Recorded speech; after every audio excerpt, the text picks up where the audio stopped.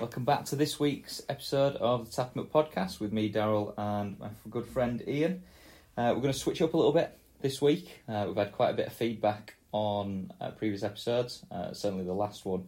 A lot of people wanted to hear a bit more about UFC, and I think obviously with the recent UFC card, very, very, very, very good to watch. If you haven't watched it yet, I definitely recommend watching the highlights on that. I think it's a good place to start. Ian? So we're both quite excited about this one. We did a podcast last week, and we did the podcast before the chaos hit. And we'd broken down our own views on the fights, and before you knew it, we had 3 new fights, mainly caused by Chimaev missing weight by a horrendous amount. I think it was 7.5 pounds, not 9 pounds. Big, huge weight cut. And I think you could argue, did it make a more on paper watchable and even fight in Diaz-Ferguson? I think a lot of people thought Chimaev would roll through Diaz. I said to you, I think on the podcast, he's spoiled plenty of people's bets and predictions before, and actually we're going to come on to it, but the way it played out, I think you could argue Diaz would have had a better chance than people most think, because the moment that Ferguson tried to take Diaz down, he locked in the guillotine. And Chimaev, I've never seen a quicker takedown in my whole life, like 1 second, and he launched at Holland.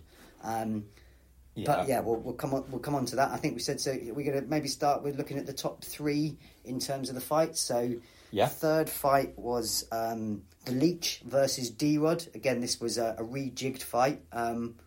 What were your thoughts? First thought is I'm definitely happy that you're using nicknames for this, because I definitely am not going to try and pronounce the names. No other way to sum it up. Robbery? Absolutely. I mean, this is the first time I've been really excited about a card for a while. I got up at 3 a.m. to watch this one, UK time, so a bit of a muppet. I thought you were up as well, seeing as I see you've been on WhatsApp at 5 to 4, so I texted you, you up, are you? I didn't think you'd be up. No response. So he just had a quick roll over in bed and checked his messages. But my initial point, particularly watching the build-up to this one, which was good, was it was quite interesting to see the replays of D-Rod highlights. That motherfucker is spending a lot of money on tattoos. I don't know if you've noticed it, but over the course of his UFC career, he's gone from hardly any tattoos to fully tatted all over. Complete back, body, face, which was my first point of how much money has he got in tattoos. But it was a daylight robbery. 3-0 to me for the Leech. If he's spending some of the money on tattoos, the rest of the money is probably going to judges on this. I mean, again, because I was a bit excited about this one, and I'm going to admit I'm being a bit of a muppet here, because I was up early, I made a few notes on this one. So D-Rod, renowned for his power, landed over 50 headshots on the Leech. I don't know if you saw by the end, didn't even have a mark on his face. That is a tough man. He took his loss like a champ. He has come out afterwards, admittedly, and said that he felt it was a robbery, but absolutely horrendous decision for me. I mean, at worst, it was 2-1 in rounds. Personally, I had it 3-0 for the Leech to me. But yeah, I think that was the definition of a robbery. I don't know how regularly you read MMAfighting.com, but they have maybe a monthly segment called Robbery of the Week, where they talk about how egregious a result can be. That one has got to be on there coming up soon. It was horrendous. Well, the last time I watched... I'm just going to say Lee. Last time I watched Lee fight was, funnily enough, Chimaev. I think it was when he was his tap out in first round, or a few months ago, I think now. So that was the last time I watched him. Didn't see his last fight leading into this. But as you said, didn't watch it live, got up and watched the highlights, and in fact watched the full fight, streamed it afterwards. And yeah, there's no... It's one of these, and this is one of the reasons that I get so frustrated with boxing, because boxing's far worse in this aspect. And you don't see it as much in UFC. It seems to be creeping in a little bit more, unfortunately, but there's just no way watching that. And you know me, I'm not as big of an expert at the MMA and UFC as you are, and while I'm into it, I'm nowhere near as into it as much as you are. But even watching it as what I would call a casual, there's just no way that he could have possibly lost that fight. It is so horrendous that not only did he lose it, did he get one round, I think, on the scorecards? 2-1, I think. Yeah. All three judges gave it.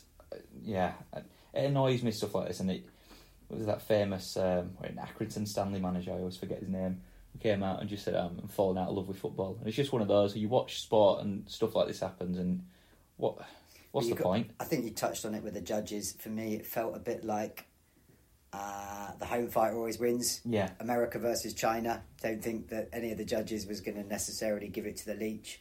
One other technical point, 2 points I'd just make as well. I thought fair play to the Leach to start with. He was the biggest loser in the change-up. Didn't bat an eyelid at fighting someone who weighed in 10 pounds heavier on the day and probably was maybe 25 pounds heavier on the night. So that's a fighter. That's ballsy. Really technical point that I was watching because it really annoys me. And the Leach did it about 3 times where he would throw a low kick, D-Rod would move back, and because he missed, he would spin to carry on through. You're basically, I appreciate it's only a very split second, but you're turning your back on a fighter. He did it, I think it was in the second round, 3 times, and one time he got a punch on the back of the head and wobbled a bit. Don't turn your back on someone in a fight.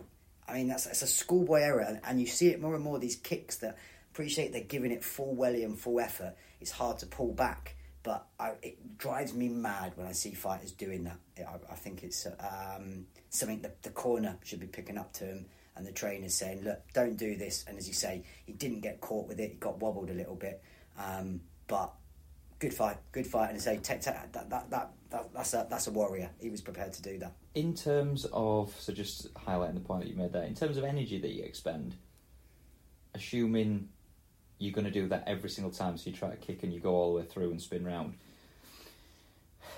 in your opinion, how much extra energy is that expending in just doing it? Because it's only a small action, but if you're following through on every single kick, doing a full-on spin, it's got to take some out of you. A little bit. I mean, weirdly, you've made a point that I had made in my notes in terms of... I'm trying to not segue on here, but it feels inevitable to the Chimaev fight, is that's expending energy. From the very first second, he flew at him, took him down, he was all over him. I'd love to have known if Holland was a bit more durable, how Chimaev would have done in terms of emptying the gas tank. He went full bore for him immediately, and a bit of a conspiracy theory type point here. Chimaev is well known. He was hospitalised twice with COVID. He's that tough. He just trained through COVID.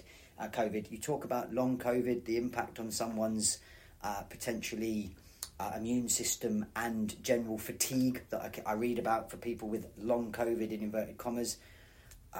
If Holland had lasted that first round, I think Chimaev would have been absolutely drained. So it was a good job he got the fight done as quickly as he did, because I think he would have been fucked if it had gone into the second or third round. He'd have been tired. And someone, again, like Diaz, never gets tired and would have potentially capitalised on that. So I'll be honest, I thought Chimaev, as much as he was incredibly brutal and absolutely smashed him, and this is considering Holland is a good black belt, and he absolutely got schooled and subbed, it showed holes. So anyone, for me, facing Chimaev, there's a game plan there. Let him empty his gas tank, try and keep him off you, if that's easier said than done, and let him empty the gas tank, and you could, particularly in a 5-round fight, what's he got left in rounds 4 and 5?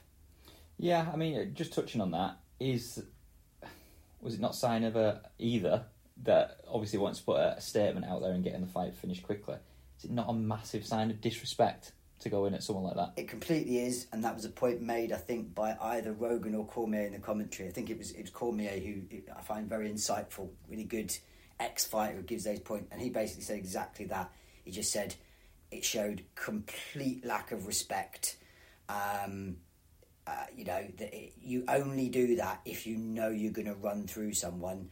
And I think his exact words were, he took him down easier than I'd take down Dana White. I thought that was a brilliant point. But again, coming back to the stats, because I know we like our stats, and they can be quite insightful. It's the 4th UFC fight out of 7 for Chimaev that he's not even got hit once. That's crazy. Which is ludicrous, isn't it, really? Crazy. I mean, in that fight, they were They looked very, very poles apart, and it was a pretty slit, as you say, for someone. I'm pretty sure Chimaev is a black belt. I mean, he's an incredible wrestler, probably just short of Olympic level wrestling, but that was a nice submission. Darce chokes are not easy to get. They're quite a technical one. You don't even learn Darces until you're a blue or a purple belt. There's no white belts that are popping out Darce chokes on people. So, just before we end up segueing inevitably into the main event, because I know that you're absolutely itching to speak about this, did you read that, and on the subject that you were just talking about there, Leon Edwards has just become a black belt? I didn't actually. Yeah. So I think it was yesterday that he posted a picture of it. So he's just become a black belt. It's not uncommon in the UFC that when someone has a real statement win, I mean, that is the only thing with jiu-jitsu is there's no, maybe other martial arts, there's a bit more of a well-trodden path in terms of getting belts and achievements. Jiu-jitsu is very much how your sensei feels that you are doing, and it's not uncommon for someone like that to be given, have a good fight, show some good skills, and be given their black belt. Good for him. I mean, again, not a bad few weeks. It's a sweet few weeks, and again, for anyone that doesn't quite appreciate and hasn't done jiu-jitsu, and I only did it for 18 months, 2 years, and just got short of just doing my blue belt. I think the quickest ever black belt given across the world was to BJ Penn, who is a phenomenon in 3 years. The average for a black belt is 8 to 10 years. That is grind. You are putting in your time. You are a student of martial arts if you get a black belt in jiu-jitsu. That is not an easy feat. So hats off to Leon. That is a fantastic achievement. And again, some people might say, I got a black belt. That goes up there for me. I mean, I'd put probably nearly getting my blue belt up and put some of the top achievements of my life, despite jobs, qualifications and things like that. So fair play to him. That's a fucking effort, and particularly for an English guy, because you don't get good schools of jiu-jitsu over here. You've got Roger Gracie in London, who one of the top 3 grapplers ever. He dishes out, you're going to be quality if you're getting off a black belt off of him. But really impressive achievement. Well done, Leon. I won't keep you from talking about it any longer, because I can see it on your face that you're absolutely desperate to talk about this. So I get childishly excited, but that's too gut. I mean, who didn't want to? If you watch that fight, even if you're a casual fan, watch Diaz Ferguson. That is 2 old school veterans knowing how to have a fight. That putting on a show for the crowd. You had my own view. Ferguson fucked himself. He was having a huge amount of success with those savage leg kicks.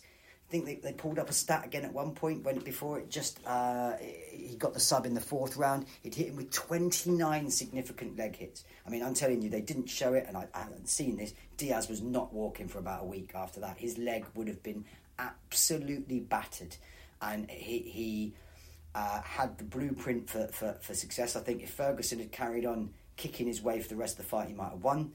Strangely, in between the 3rd and the 4th round, the corner, and they showed you, said to him, take him down. What happened was Diaz actually had a good round, wobbled Ferguson a bit. He did a bit of a desperate takedown, which was ultimately super foolish. I mean, again, Diaz is a super high-level Cesar Gracie black belt. That's the peak of the peak in jiu-jitsu. Whack, straight on a guillotine, choked him out within like 4 or 5 seconds. So Ferguson was the architect of his own downfall there. If he carried on with those leg kicks, it could have easily gone a different way. But great fight. I thought you were going to quit at one point, Diaz, with the kicks. It just does the weird. I mean, it's obviously it's Diaz, isn't it? So it's exactly the sort of behaviour that you expect from him. But just walking off at one point, it's like, nah, I'm done here. There's a couple of times again where I've said never turn your back. Diaz is probably the exception. He's clowning him, put his hands against the cage, resting up there. Kind of, as you said, I totally agreed. There was one point where he took a particular leg hit and he literally looked like that. I'm done. I can't carry on. And then was jumping back in for the fight. So, definitely one of the best fights I've seen in a long time. And in a sad way, I was really pleased I got up for it. Worth the effort at 5 a.m. to watch that one. But anyone as a casual fan, if you need a fight kind of fight that hooks you into MMA and gets you into it, that's a perfect example. Go and watch that fight on YouTube or even the highlights. But Diaz has now left the UFC and gave a bit of a strange speech talking about, I want to conquer other sports. come on, just get to the point. You're going to fight Jake Paul. And I know you're going to bring it up fucking later, as you always do. But I'll tell you, that's what's going to happen. I think he has now admitted he's going to promote his own MMA show. Okay. Start his own promotion, probably with his brother, Nick, but it feels a bit pointless. He'll fight Jake Paul. Let me just cross out Diaz versus Jake Paul on my list here. And again, he fucks Jake Paul up in a boxing match. Easy, makes a load of money, and he did say, I might come back. And actually, for a change, Dana, who's never been his his favourite fighter, said, this is his house. Anytime he wants to come back, he helped build this, come on back. So I can't help, I'll tell you now, I'm going to make a prediction for you. He makes a shitload of money and beats the fuck out of Jake Paul. Comes back to the UFC for a trilogy with McGregor. I can see that. There's 20 mil, if not between 20 and 50 mil, easy. Bang, 2 fights, done. I'm going to make another prediction. He goes to fight Jake Paul, gets knocked out, ends his career, never fights again. Now you're sounding like a real casual fan that knows jack shit about fighting. But again, that might not happen because I'm telling you, my boy Anderson Silva is going to fuck up Jake Paul before. We've talked about it briefly. This is just going to show you how sad I am. I've probably only ever had in the last 15 years 3 screensavers on my phone. Sadly, not a single one has ever been my missus or family. The first one was Anderson Silva. Second one was Conor McGregor holding both belts. My current screensaver is a picture, as you've seen, of the bad motherfucker belt in the UFC. So for the last 15 years that I am one of the biggest Anderson Silva fans, it will crush me a little bit inside if he loses, and I'm not sure I'll be able to take how smug you will be if Jake Paul does beat him. I've just admitted that to you. Just to get this out there, I'm not a Jake Paul fan. I don't want anyone listening to this to think, does that guy actually like Jake Paul? How old is he? You revel in the fact that I hate him. Yeah, absolutely. I literally couldn't care less about Jake Paul. But if he does spark out Anderson Silva, I feel like not only will the week that happens, or the week after that happens, just involve you being quiet all week, which would be a massive shock. I also think that it might kill you inside, and it's always a bit funny to see that. Just someone die inside over the hero getting beat by some weird YouTuber with a beard. It would kill me because I love Anderson Silva. I still do. He fought too long in the UFC. He should have quit when he was ahead, and he would have had the most phenomenal record. But top 3, possibly. I say top 3. I'm going to backtrack then. But for me, he's in the top 5 definitely of my sporting heroes of all time, with Jordan and Tyson easy. I absolutely love Anderson Silva, and that does show how much you love him, because I'm pretty sure I haven't heard someone talk about Johnson and Mike Tyson more than you in my life. So. But yeah, just before we segue on to boxing, we've got a fight night this weekend. So we've got Sandhagen and Yudong is the main event of that. Good fight. I'll be honest, we've got a lot going on at the moment. Generally, that snuck under the radar till we were just talking before. That's a good fight. The UFC fight nights for me are usually dog shit, with just one fight that holds the whole card up. Particularly made to the I enjoy all the fights, I can't deny, but particularly for the average fan, you usually get one good fight or a big name fight. Sandhagen and Zedong are not 2 massive names, but they're both top 10 bantamweights. That's a decent fight, that. Sandhagen, I wouldn't call him a gatekeeper, but he's only lost to the elite of the elite. He's pretty good. Tough one to call. Pretty good fight. Haven't really looked down the rest of the card. I'll probably watch it. Definitely won't be getting up for that one. That will be watch it on Sunday or Monday. But yeah, I've got one. We'll come back to you, but one other point before we move on as well about UFC. But go on. So had you seen, just in the news, that this is about Project Rock? I mean, do you even know what that is? Because I didn't until earlier this week. So is it something to do with Dwayne Johnson? It is. So is it actually? It actually is. Project Rock is Dwayne Johnson's, how do I get this correct, sub-brand of Under Armour shoes. And they've just become the official... This is when you know the UFC is getting out of control. They've just become the official shoe apparel of the UFC. So that will mean all the fighters have to wear Project Rock shoes like they do. During the fight? The Venom. It used to be Reebok, now it's Venom. So obviously basically on the walkout. If they have to be seen on fight week and things in these stupid trainers, Project Rock. and it's made a big splash because at least under the apparel deal, again, for casual fans, 4, 5, 6, maybe even 10 years ago, UFC, fighters could wear whatever they want. They could have their own sponsors, and they made a lot of money out of that. Reebok then came in, and basically they said you can only wear Reebok shorts, tops, things, etc. And they massive sponsorship deal to the Reebok were paying the UFC. The fighters got a really small sum. That's now moved again in terms of as sponsorships do. It's now a company called Venom. You can only wear Venom clothing, but they have to wear these Project Rock shoes. Where I say it got the problem this week is they're not getting paid, the fighters, to wear these shoes. And I saw 3 or 4 fighters reach out on social media to Dwayne The Rock Johnson and say, "Come on, bro. You say here you're behind the fighters. You chime in on the UFC when it's there, and you're not even paying us." So a few people have called him out, and I'd be interested to see, given he's a king multi-billionaire or whatever he's got, if he comes out and makes a statement and says, "Yeah, I'll do this out of my own pocket," or make some publicity stunt. But yeah, not related to the UFC, but just an interesting thing that I thought we'll see. As I say, I hadn't seen him reply. I only clocked this. This came out yesterday, so relatively new. But you're more of the man that feeds me what's going on social media. But that might be one to keep an eye out if The Rock is responding to anyone and kind of saying, "Yeah, okay, I'll pay you a percentage of the money," or whatever. Oh, never mind that. I'll have to go buy some Project Rock trainers. I bet they look dog shit. It'll be like every other big branded name of anything clothing wise, and it'll cost about 200, 300 quid. It'll be a piece of shit. It'll be like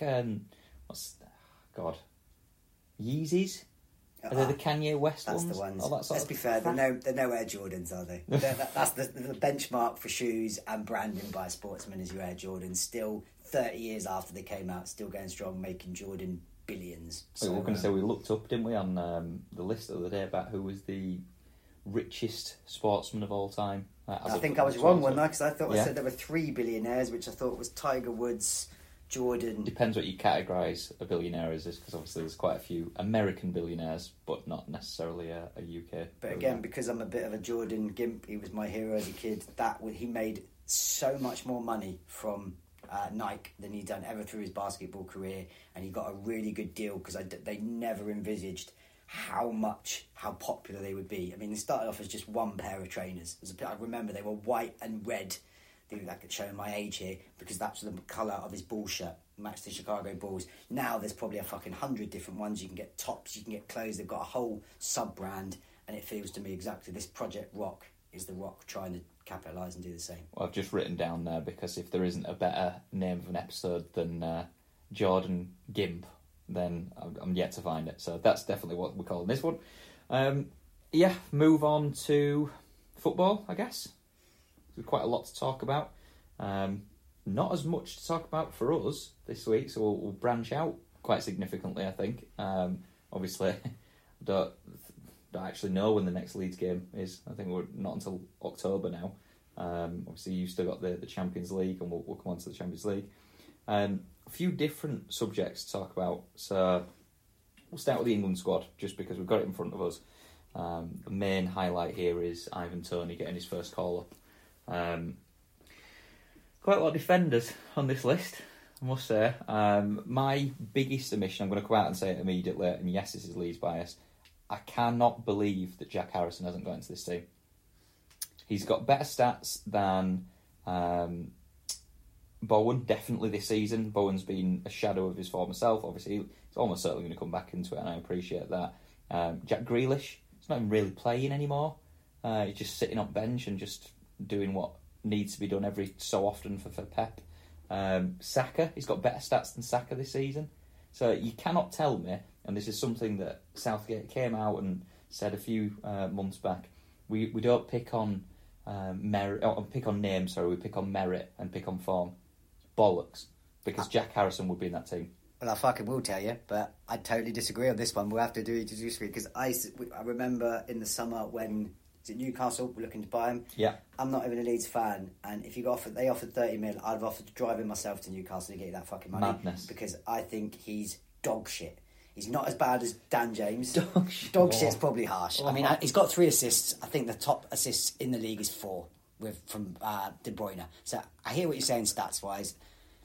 we could all make stats fit the pair. I've never been impressed with you watching week in, week out, so I will have to ultimately backtrack and devolve to your opinion. But does he deserve it maybe on the stats compared to some of those other players in there, like Grealish? I'm not denying it, but shouldn't even get near the fucking England squad for me. So why have they put Ivan Toney in? If on the back of a hat-trick against Leeds, I think. Fell into that, didn't I? If we're talking about merit and pure merit, completely agree with Ivan Toney getting a call up. Why is, and we can go through this, and obviously inevitably we'll end up going through this, Jack Grealish, Calvin fucking Phillips, and we'll come back to that definitely. It shouldn't be anywhere. Harry Maguire, he's not even playing for his team. There are so many... Ben Chilwell, who's not going to play again this season for Chelsea because he's going to get left at bench because of Cucurella and Trent. Potter. How the fuck is Trent in there? Having the worst... again, we get too repetitive.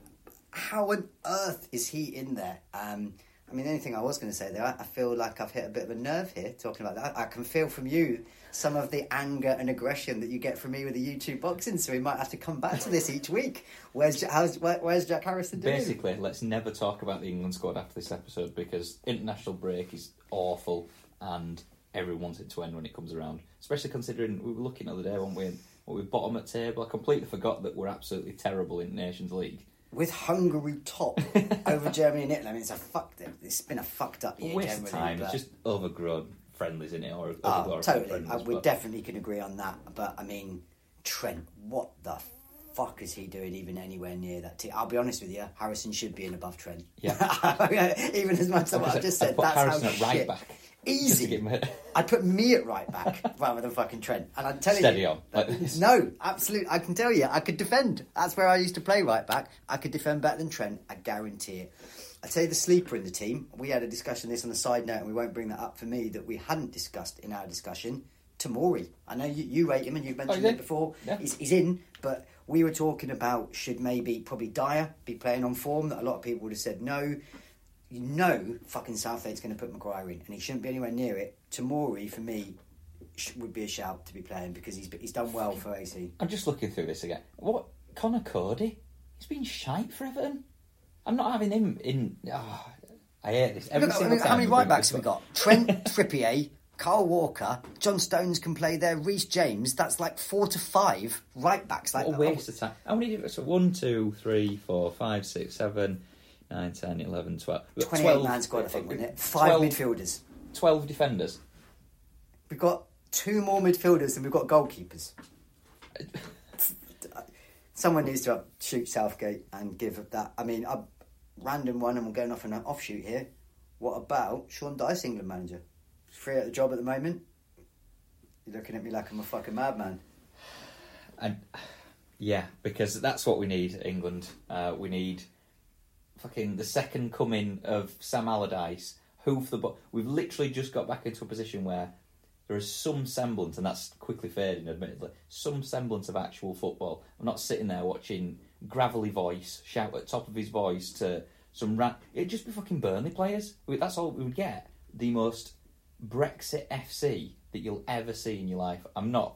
It's definitely a bit out there, and I'm definitely not campaigning for that. I'm not. It's too late now. You've said it.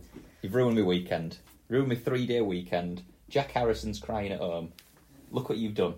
One final point before we move on then, just about England, only because, I mean, what's the point in actually picking someone like Toney when you've got Kane's going to play?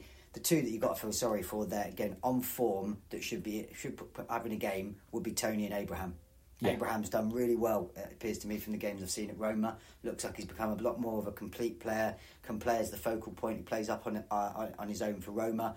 But if you were a striker for England, you'd be thinking, what's the fucking point? I'm only going to get a few minutes when Harry's off, no matter what Kane does. Now, again, on performances and what he's always done for England, you can't really argue with that. But if we're back to that point on form, you've got to feel a bit sorry for Toney and Abraham, because they're not going to get a shout, are they, ever? I agree, and I think Abraham's done really well since going over to Italy. And he definitely deserves a place in the squad. Same as Toney on merit. He's got... Something annoyed me, and segueing very, very swiftly here, so I'm just going to try and rein this in. But it were... is it Barry Fry is the owner of Peterborough? Correct. But I saw him raving and going mad about how happy he was to see Toney in the team, because... ultimately they get more money every single time there's a promotion for Tony, or if he scores more goals and all this sort of stuff. I'm just sat there like I literally, this is football gone mad. I don't want to watch an owner talk about how much money he's making because of a sale of a player that he sold 2 teams ago, and all because they picked him. I think picked him up from Newcastle. They did 300,000. So really cheap. I mean, again, that's just someone who's got a shitload of money owning a football club, rubbing it in our faces. Exactly that. He's just making even more money. The only thing I did read, which I didn't know, apparently when Peterborough did sign him, Tony strikes me as one of those guys who's how do we say, not unconfident of his own abilities. I believe when he signed for Peterborough, he was giving it the big one that he was good enough to play for England. So in some ways, I mean, it's I think 4 or 5 years ago that was, and now he's got his call up. But I think on merit and on the back of a hat trick against you, he's got to be in the squad, even if he's not going to play. Thanks for mentioning that. For the first half hat trick as well, wasn't it? Yeah. Again, well, no, it won't anyway. Right. So we'll move swiftly on because. Only because I saw this one. This is a really weird point. I've just got to mention, just because we're talking about Tony. It's not hat-trick against Leeds, is it? No, it's not. Completely not, and I'm not rubbing it in to be smug here. Did you see what the Brentford boss said about Tony? That he's the best penalty taker in the world. 18 out of 18 for Brentford. And let's be fair, that's an area where England struggle, is penalties. So I read that and I was like, well, actually, there's some sense in having in the squad. But yeah, best penalty taker in the world? No, I'm not taking any advice or any opinions from a guy that looks like a long-haired version of Willem Dafoe. So, yeah, we'll move swiftly on. But segueing on from this, because I did want to mention this to you, and I did want to talk about him. Obviously, he's got his call up. He deserves to be starting in that England squad. Whether he will do or not is a completely different matter, and it's up to Southgate. Jude Bellingham. Like, one of the first names on the team sheet for me, the way he's playing. Yeah. He's only young, and let's not get carried away, and I'm incredibly hopeful that Liverpool will sign him, but it's looking sensational. Looking fucking brilliant. Literally, in that midfield there, undoubtedly the first name on the team sheet for me. Haaland stole, obviously, all the plaudits from the City Dortmund game midweek. Bellingham was man of the match. Were he? He was. Oh, yeah. Well, deservedly so. I was just going to say, I thought he were absolutely outstanding. Really good. Obviously scored his goal, took it really well. He just looks a complete player at this early age. 19. Yes, so he's going to get better, and he's going to get better, and he's going to get better. And I think one of the things that we've said before, obviously Liverpool are absolutely desperate to sign him. Real Madrid have been linked, and they keep getting linked. If they keep going the way they're doing, and if he keeps playing the way he's going to play, I can see him going to Madrid. He strikes me as the other thing I like about him, he seems quite grounded and a sensible kid. Probably got a good support network around him. Again, as much as Real is Real and there's always that pull, they are not short of young quality midfielders. Mm-hmm. Tchouameni, Camavinga. On a side note, don't know if you saw the goal at the weekend from that Valverde. Screamer. Yeah. He's, again, another young player, so does he the way he's going, you'd still put him in the team, but I fear for Liverpool's chances, the way he's continuing to play, unless we wrap this up quick, we might lose the chance, particularly with our form and the way that we could end the season. City might come in for him, some other bigger team, but he looks the real deal. So, this is one thing, and I know that you're really worried about City. I don't see City going for him, and I get that this. They go for everyone. They go for everyone. Case in point, Calvin Phillips, who gets another 2 minutes at the 93rd minute substitution. What a waste of a career that's looking like. But Bellingham, as you said, looks like sort of younger kid who has his head switched on, and whether that's to do with his own mentality, which I'm sure it is, and it's evidence in how he's been playing and the skills that he's shown at his young age, or it's to do with the people that he surrounds himself with. Either way, it's working for him. And you get, every so often, you get these younger kids. Haaland is obviously a perfect example of it. Builds his way up, and yes, he seems like he's been around ages. He's still only young. He's still going to get better and better, which is scary. But has done it the exact right way. He's made the step up gradually, and then got his big move to Manchester City. Gardevol, who we've mentioned before on the podcast and talked about him before as well, has done exactly the same. He seems to have his head screwed on right. The big one for me is when Leeds went for him a couple of summers ago, and he said, look, I'm not ready for a Premier League. That is such a good indication that player is then going to have the mentality to go on to do bigger things if they're confident in their own ability but also level-headed. unlike someone, I'm going to say Mbappe, it's a bad example because he's overconfident, but clearly has it to back it up. But you get a lot of players, Harvey Elliott, maybe. Obviously, I don't know the ins and outs. Like Carvalho, that's a good example. So Carvalho looks to be quite confident in himself, still at an early age, has moved up substantially at an early point of his career. Whether that's going to work for him or not is still to be seen. It might be a fantastic move. But I always worry for players like that in the sense that if they're not successful in the first season, they then drop off, they then get a lower league loan or a loan to a team lower in the division or abroad, and then the career tails off a little bit, and it takes a lot to then rebuild that back up. So, yeah, Bellingham, I think he's going to go all the way to the top. I still don't see him going to City. I think he's level-headed enough to say, I could go to Manchester City, but I might not start. I could go to Real Madrid and be successful there, but I might not start. If I go to Liverpool, I'm starting every week because I can see the other people that they've got. I can see that they've got ageing players. You know, you've got Henderson who's on his way out. Milner's not going to be there for much longer. I'll get a starting position in that team and I'll just develop and develop and develop. And if he wants a bigger move in the future, depending on obviously what happens with Liverpool, whether you keep on this weird slide that you're on at the moment, which I don't think will last, or you get back to the position where you were you're challenging for your titles, challenging for the cups, and then he stays a bit longer. I just think that he is one of these players that is a proper phenomenon. I think he's slept on because of the fact that he doesn't grab as many headlines as your Haaland and as your Mbappe's. Totally agree, and I mean, it's not strictly related to football, and I don't necessarily know this is the case, Brendan, but as a side note, I was listening to a podcast recently talking about jiu-jitsu and the young up-and-coming phenoms that there are in Brazil and America in jiu-jitsu. And a very experienced jiu-jitsu coach was talking, and he said that the constant that sets these kids apart and why they are so good is weirdly that they've got really supportive families.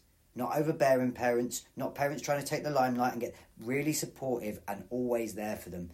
And it feels very much like Bellingham could be one of those. He's probably got some sensible parents, very supportive family. Obviously, he's hit the big time at a young age, and I wonder if that translates through. But you're right, he seems to either listen to advice very well, or he's got a very old head on young shoulders. But he seems very sensible, which in today's society, for someone who's got so much so early in their career, is very, very rare. And again, I think, like you say, I completely agree. He's going to be a phenomenon. He's going to be one of the best in the world.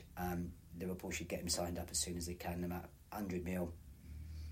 Worth every penny. Yeah. One thing I wanted to mention, a bit of a curveball here. Andy Carroll signing for Reading.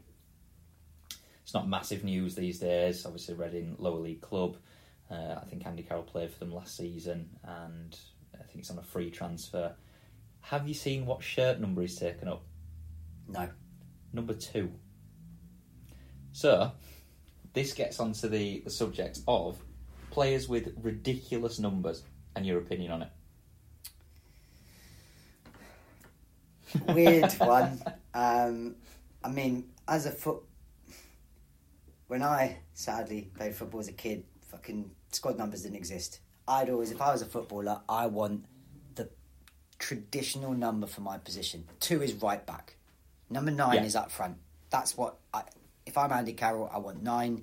You get people these days that have got weird things like 27, 2 plus 9, 2 plus 7 equals 9. You get weird ones like that. Then you get the only time I've ever really seen it, you seem to get a lot in Italy that are like 99 or some ridiculously high number. I'm sure you get some really pathetic people that think they're clever when they're young and choose 69 and then realise, well, yeah, that's funny for about 2 minutes and to fucking 14-year-old boys. But I don't know, I still find it funny. It's a weird one. The only thing on that note, I always have say a lot of love for Carroll. I don't really, because obviously he played for Liverpool, but I can never not. He will always, to me, be inextricably linked to my other hero who makes that top 10 of Luis Suarez, because they signed on the same transfer deadline day in 2011, and weirdly, it was Carroll that was cost more money and got all the headlines, and Suarez swept under the radar. But stupid number. Why are you having number 2? You're not playing right back. Like, that's that. I mean, who's the right back? Why hasn't he got that? I'd be like, what the fuck are you giving my number away for? So I don't know who plays at Reading's right back, but I'd be fuming. Taking his number off him. apparently one of his kids picked it. I think were the story. Who wants to be a right back? God knows. Andy Carroll, number 2, but yeah, weird one. Personally, I'd always pick number 29, so it's just a lucky number. Never wanted to pick sort of like 14, so Thierry Henry or a weird number like that. Number 2, I played right back. I was a shit Gary Neville, lots of effort, no skill, of that type of mould of a player. But for me, I'm old school. I want 1 to 11 in the traditional position I'm playing. So for him, it would be number 9. Didn't know that. I'd seen that he had gone back to Reading because there was a rumour at one point when Diego Costa's work permit for Wolves was potentially in doubt that Carroll was on a free and he was going to be their backup signing, which would have been horrendous. I mean, Costa's not a great signing, hasn't played a professional game since 2021, so not exactly going to be super match fit, but yeah, I mean... It's alright though, because he is definitely going on all my card bets for the weekend, so he's going to end up winning me a lot of money, hopefully. The only thing is, I would definitely not disagree, but he's going to get very few minutes for the first few games because he's going to be so out of form. So he's going to be coming off the bench. And if he's starting, someone, getting sent off, winning me some money, disappearing. Again, I think that's probably more shows Wolves' desperation in terms of needing to get someone in. You've got to feel a bit sorry for him getting that. The lad from Stuttgart paying a lot of money, debut, bang, pops his meniscus, I think, or ACL, out for ages. I mean, that's pretty unlucky, but yeah, good random point. I'm going to say last couple of things on football. So we've had the manager of the month announced and the player of the month. Do you know who they both were? I'm going to take a wild stab with the player, which is Haaland. Well, I asked you this earlier on, you didn't say Haaland, did you? Fuck off. Didn't need to say that, did you? I mean, it's stupid, isn't it, really? Very obvious that it should have been Haaland. I can't remember, who did I say? Tony. Which, again, I think you just... After what? After his hat-trick. Yeah, brilliant. He, again, if there was a top 3, you thought Tony, yeah, but Haaland, deservedly so. Crazy. 10 goals in 6 games. Deserved it. He's going to win a lot of them this season, I think. Just, what haven't we said about this guy already? He's a freak athlete. He's got, again, maybe back to what I was just talking about, Bellingham seems to have good, sensible parents, former professional player as his dad. So he's been there, can probably give him a lot of advice. I mean, he's already eclipsed his dad by a long way. To be fair, his dad was a shit Dennis Wise. He was a bit of a wind-up merchant. He did his defensive midfield duties. He was not a quality player. And his son is... It's more famous for anything else than... it's the Roy Keane instance. And the bad challenge where he injured him. Well, the shouting in his face and Roy Keane claiming that he spat on him. And where he injured him, and then famously in his book, didn't he, Keane came out and said that he did it. But yeah, he went after him in the next game. Brilliant. Played. But, manager of the month? Pep. No. Brentford's manager? No. Definitely not Jurgen. You're just saying that Brentford's manager again just because they beat Leeds. I can't remember if the Man U result was also in the same month. That was presumably the previous month. So I just thought if you beat Man U and you beat Leeds in a month, for someone like Brentford, maybe you're in with a shout. But miles more obvious. Top of league at the moment. Arteta, correct. So they're your winners of the awards this month. Just final point, just because a lot of people have been talking about it. Klopp has had a bit of a Barney about it because obviously he likes to moan a lot about everything, especially when it comes to fixture lists. North v South All-Star game. So this has been brought up by Chelsea's owner, is it Todd Bowley? I mean, I was about to say, what are we talking? This is how Yank does he want to be? I know he is American, but where have you got this magical idea from? The NBA, the NFL? It's just commercialising. Massively commercialised. Bollocks. I mean, don't get me wrong. Good excuse for a game in that respect, and probably to get the players that you could together. But this is England. We're pretty small. America, the size of it, the Eastern Conference, that's where it comes from, is the NFL, the Western and the NBA. They have the Eastern Conference and the Western Conference All-Star game. It's mid-season, it's a bit of a, an event for sponsors mainly and things like that. Nah, not for me. It's that over-commercialised. Again, it's coming from a Yank. Fuck off. Not interested. Keep your stupid opinions and your rah-rah shit with cheerleaders to one side. This is England, this is football. not soccer. Let's not go too hard on Americans, because obviously we've got some very good American managers and football players in this league. But do we? Do we really? I mean, anyway, you're being very, very diplomatic here, but I don't think we've got a gang of American listeners. So I'll risk the fury of the American listeners. The fury of me? I'm talking about Brendan Aronson and Tyler Adams, and then obviously best manager in the league. Anyway, the big thing for me about this, I get the commercialised aspect of it, and it won't work because there's just not enough time to fit in, especially this season. Can you imagine trying to fit that on with World Cup as well?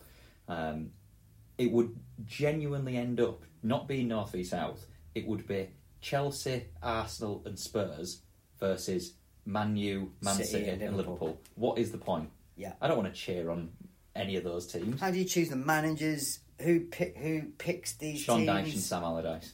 Fuck me. Be right, no one's watching that, are they? I can't think of a worse idea for two managers of a game of football than those two. That would literally be pick the most boring game of football ever. They'd be the two you'd pick. But only because I read a bit about this. The thing that made me laugh, that brought this topic into my radar, was Chelsea's number 2 keeper, Kepa, chiming in on this point. And even though he's clearly number 2 at Chelsea, saying, yeah, I'd be the number 1 for the South, which I saw and just made me laugh. Like, you're not even number 1 for your own club, sunshine. Back in your box. Yeah, exactly. Shut the fuck up. I know Mendy's injured, but not for me. I've got just a glorified, very commercialised and American idea that I don't think particularly fits in with my idea, certainly of the Premier League and how we should play. I hate goal music as it is, to be honest. Going from an absolute disdain for goal music to then, as you say, it'll probably be cheerleaders. Well, let me get before we know it. Where are we at? Well, game's in 4 quarters. Suddenly we've got half time in half time for extra commercials, and we've got someone singing at half time. Oh, where the fuck do these ideas come from? It's too much for me, and I think it's one of those suggestions for me as an owner that shows how little you know about football and how in touch you are with the fans of your own team. You could, as you say, you can hear that we're both relatively passionate about what a nonsense it is. It just feels you've come over here, you show you know nothing about football, and now you're chiming in with these stupid ideas. Get back in your box. You've owned Chelsea for 2 minutes. All right, you're a billionaire. Don't give a fuck what you think. It would be like sacking your manager because he refused to sign a 37-year-old ageing ex-best player of the world who hasn't really looked like he would fit in for your team. But who would ever do that? Let's move on to the final segment then. So not that much to talk about in terms of confirmed fights. Obviously we've got the big one, but boxing. So we've got Canelo and GGG. It's tomorrow, or tomorrow night, technically, or Sunday morning, technically. You're more excited for this than me. I think this is going to be, unfortunately, a bit of a walkover.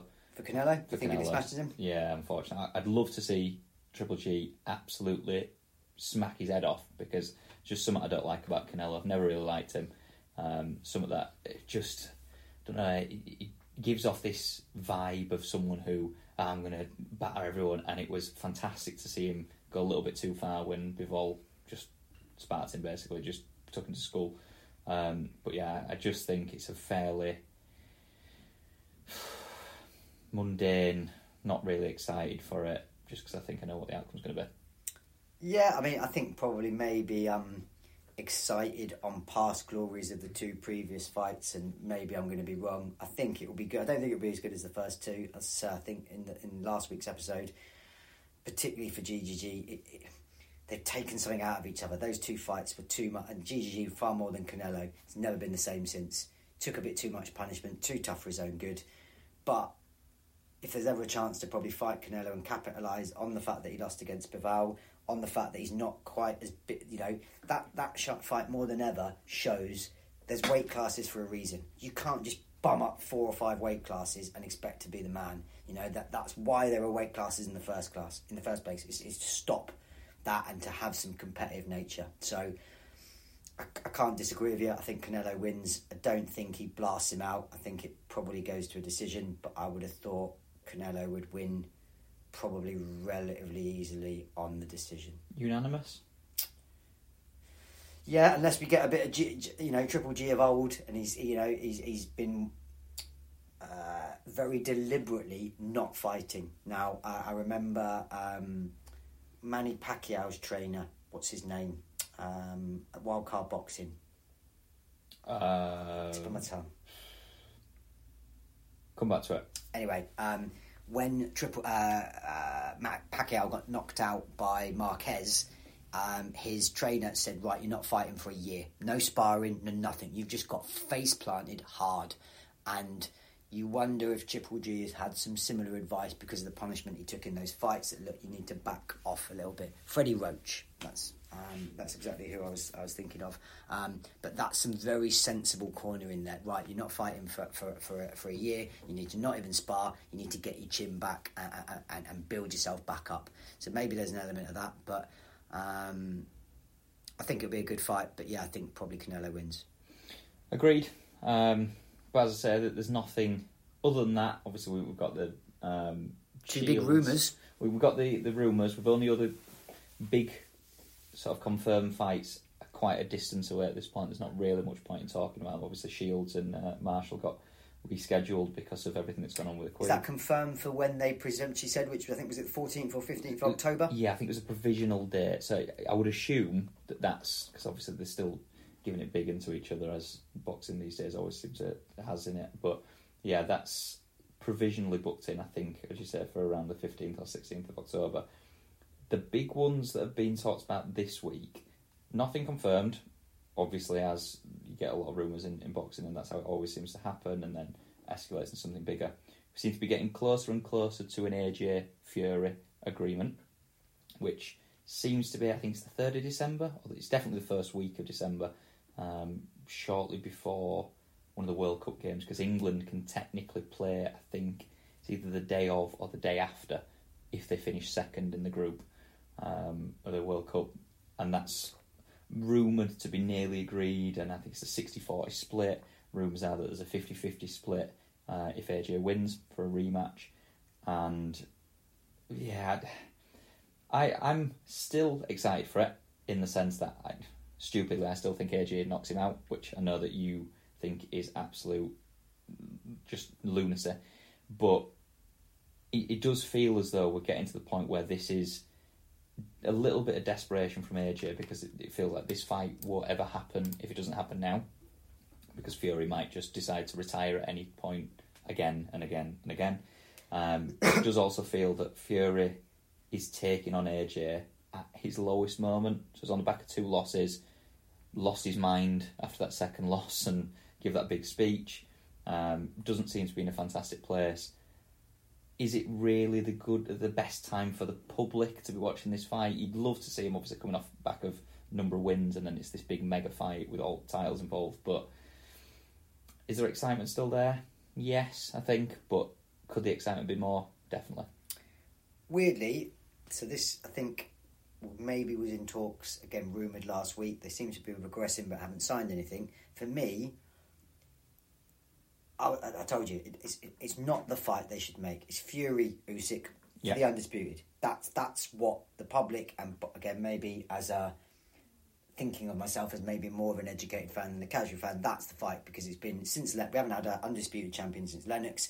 Everyone wants to be the undisputed heavyweight champion of the world. That's the greatest title in probably all the sports to me. The heavyweight champion of the world. That means something traditionally when you look at the people that have held those belts. You know, that is the peak of sporting performance, and just the baddest fucking man on the planet. Who doesn't want to say that? It made sense because my understanding was that Usyk had said he didn't want to fight till next year. Yeah. What's subsequently come out, and for me has taken the shine off AJ Fury, is that Usyk is now talking about him talks with fighting Wilder. Mm-hmm. Now that makes no sense to me, and completely takes the shine off the other fight. I could understand Fury wanting to fight to keep, maybe he's still in camp. He thinks, right, my time's running out, I'll keep busy. But so I want to fight because, and then basically whoever wins that has that one belt, then would fight potentially Usyk next year when he comes back. What worries me about this, what happens if Wilder wins against Usyk, takes all those belts, Fury beats Joshua? No one wants to see Fury Wilder 4 And not being funny, if you were Fury, maybe that in his grand plan he's playing 4D chess here when we can't see it. He gets to be undisputed and smash Wilder again. But that to me puts a massive asterisk over that fight and potentially ruins what I think everyone wants to see, which is Usyk Fury for the undisputed. Agreed. I also think that the need or the want to have seen that fight completely disappears there. I think if Usyk gets knocked out by Wilder, you start to think, well, Joshua's not that good in the first place. And obviously, a lot of people don't think Joshua's good at all, which is another conversation for another podcast. But I still think that AJ has it in him. I just think, as we said in the last podcast, he's met his match with Usyk. And just some people hit that brick wall and you just can't beat it. Fury Wilder? Yeah. Fury's got his number. And Wilder did have a good, especially in the third fight, did look as though he had something to hang on a minute, he's going to knock him out here.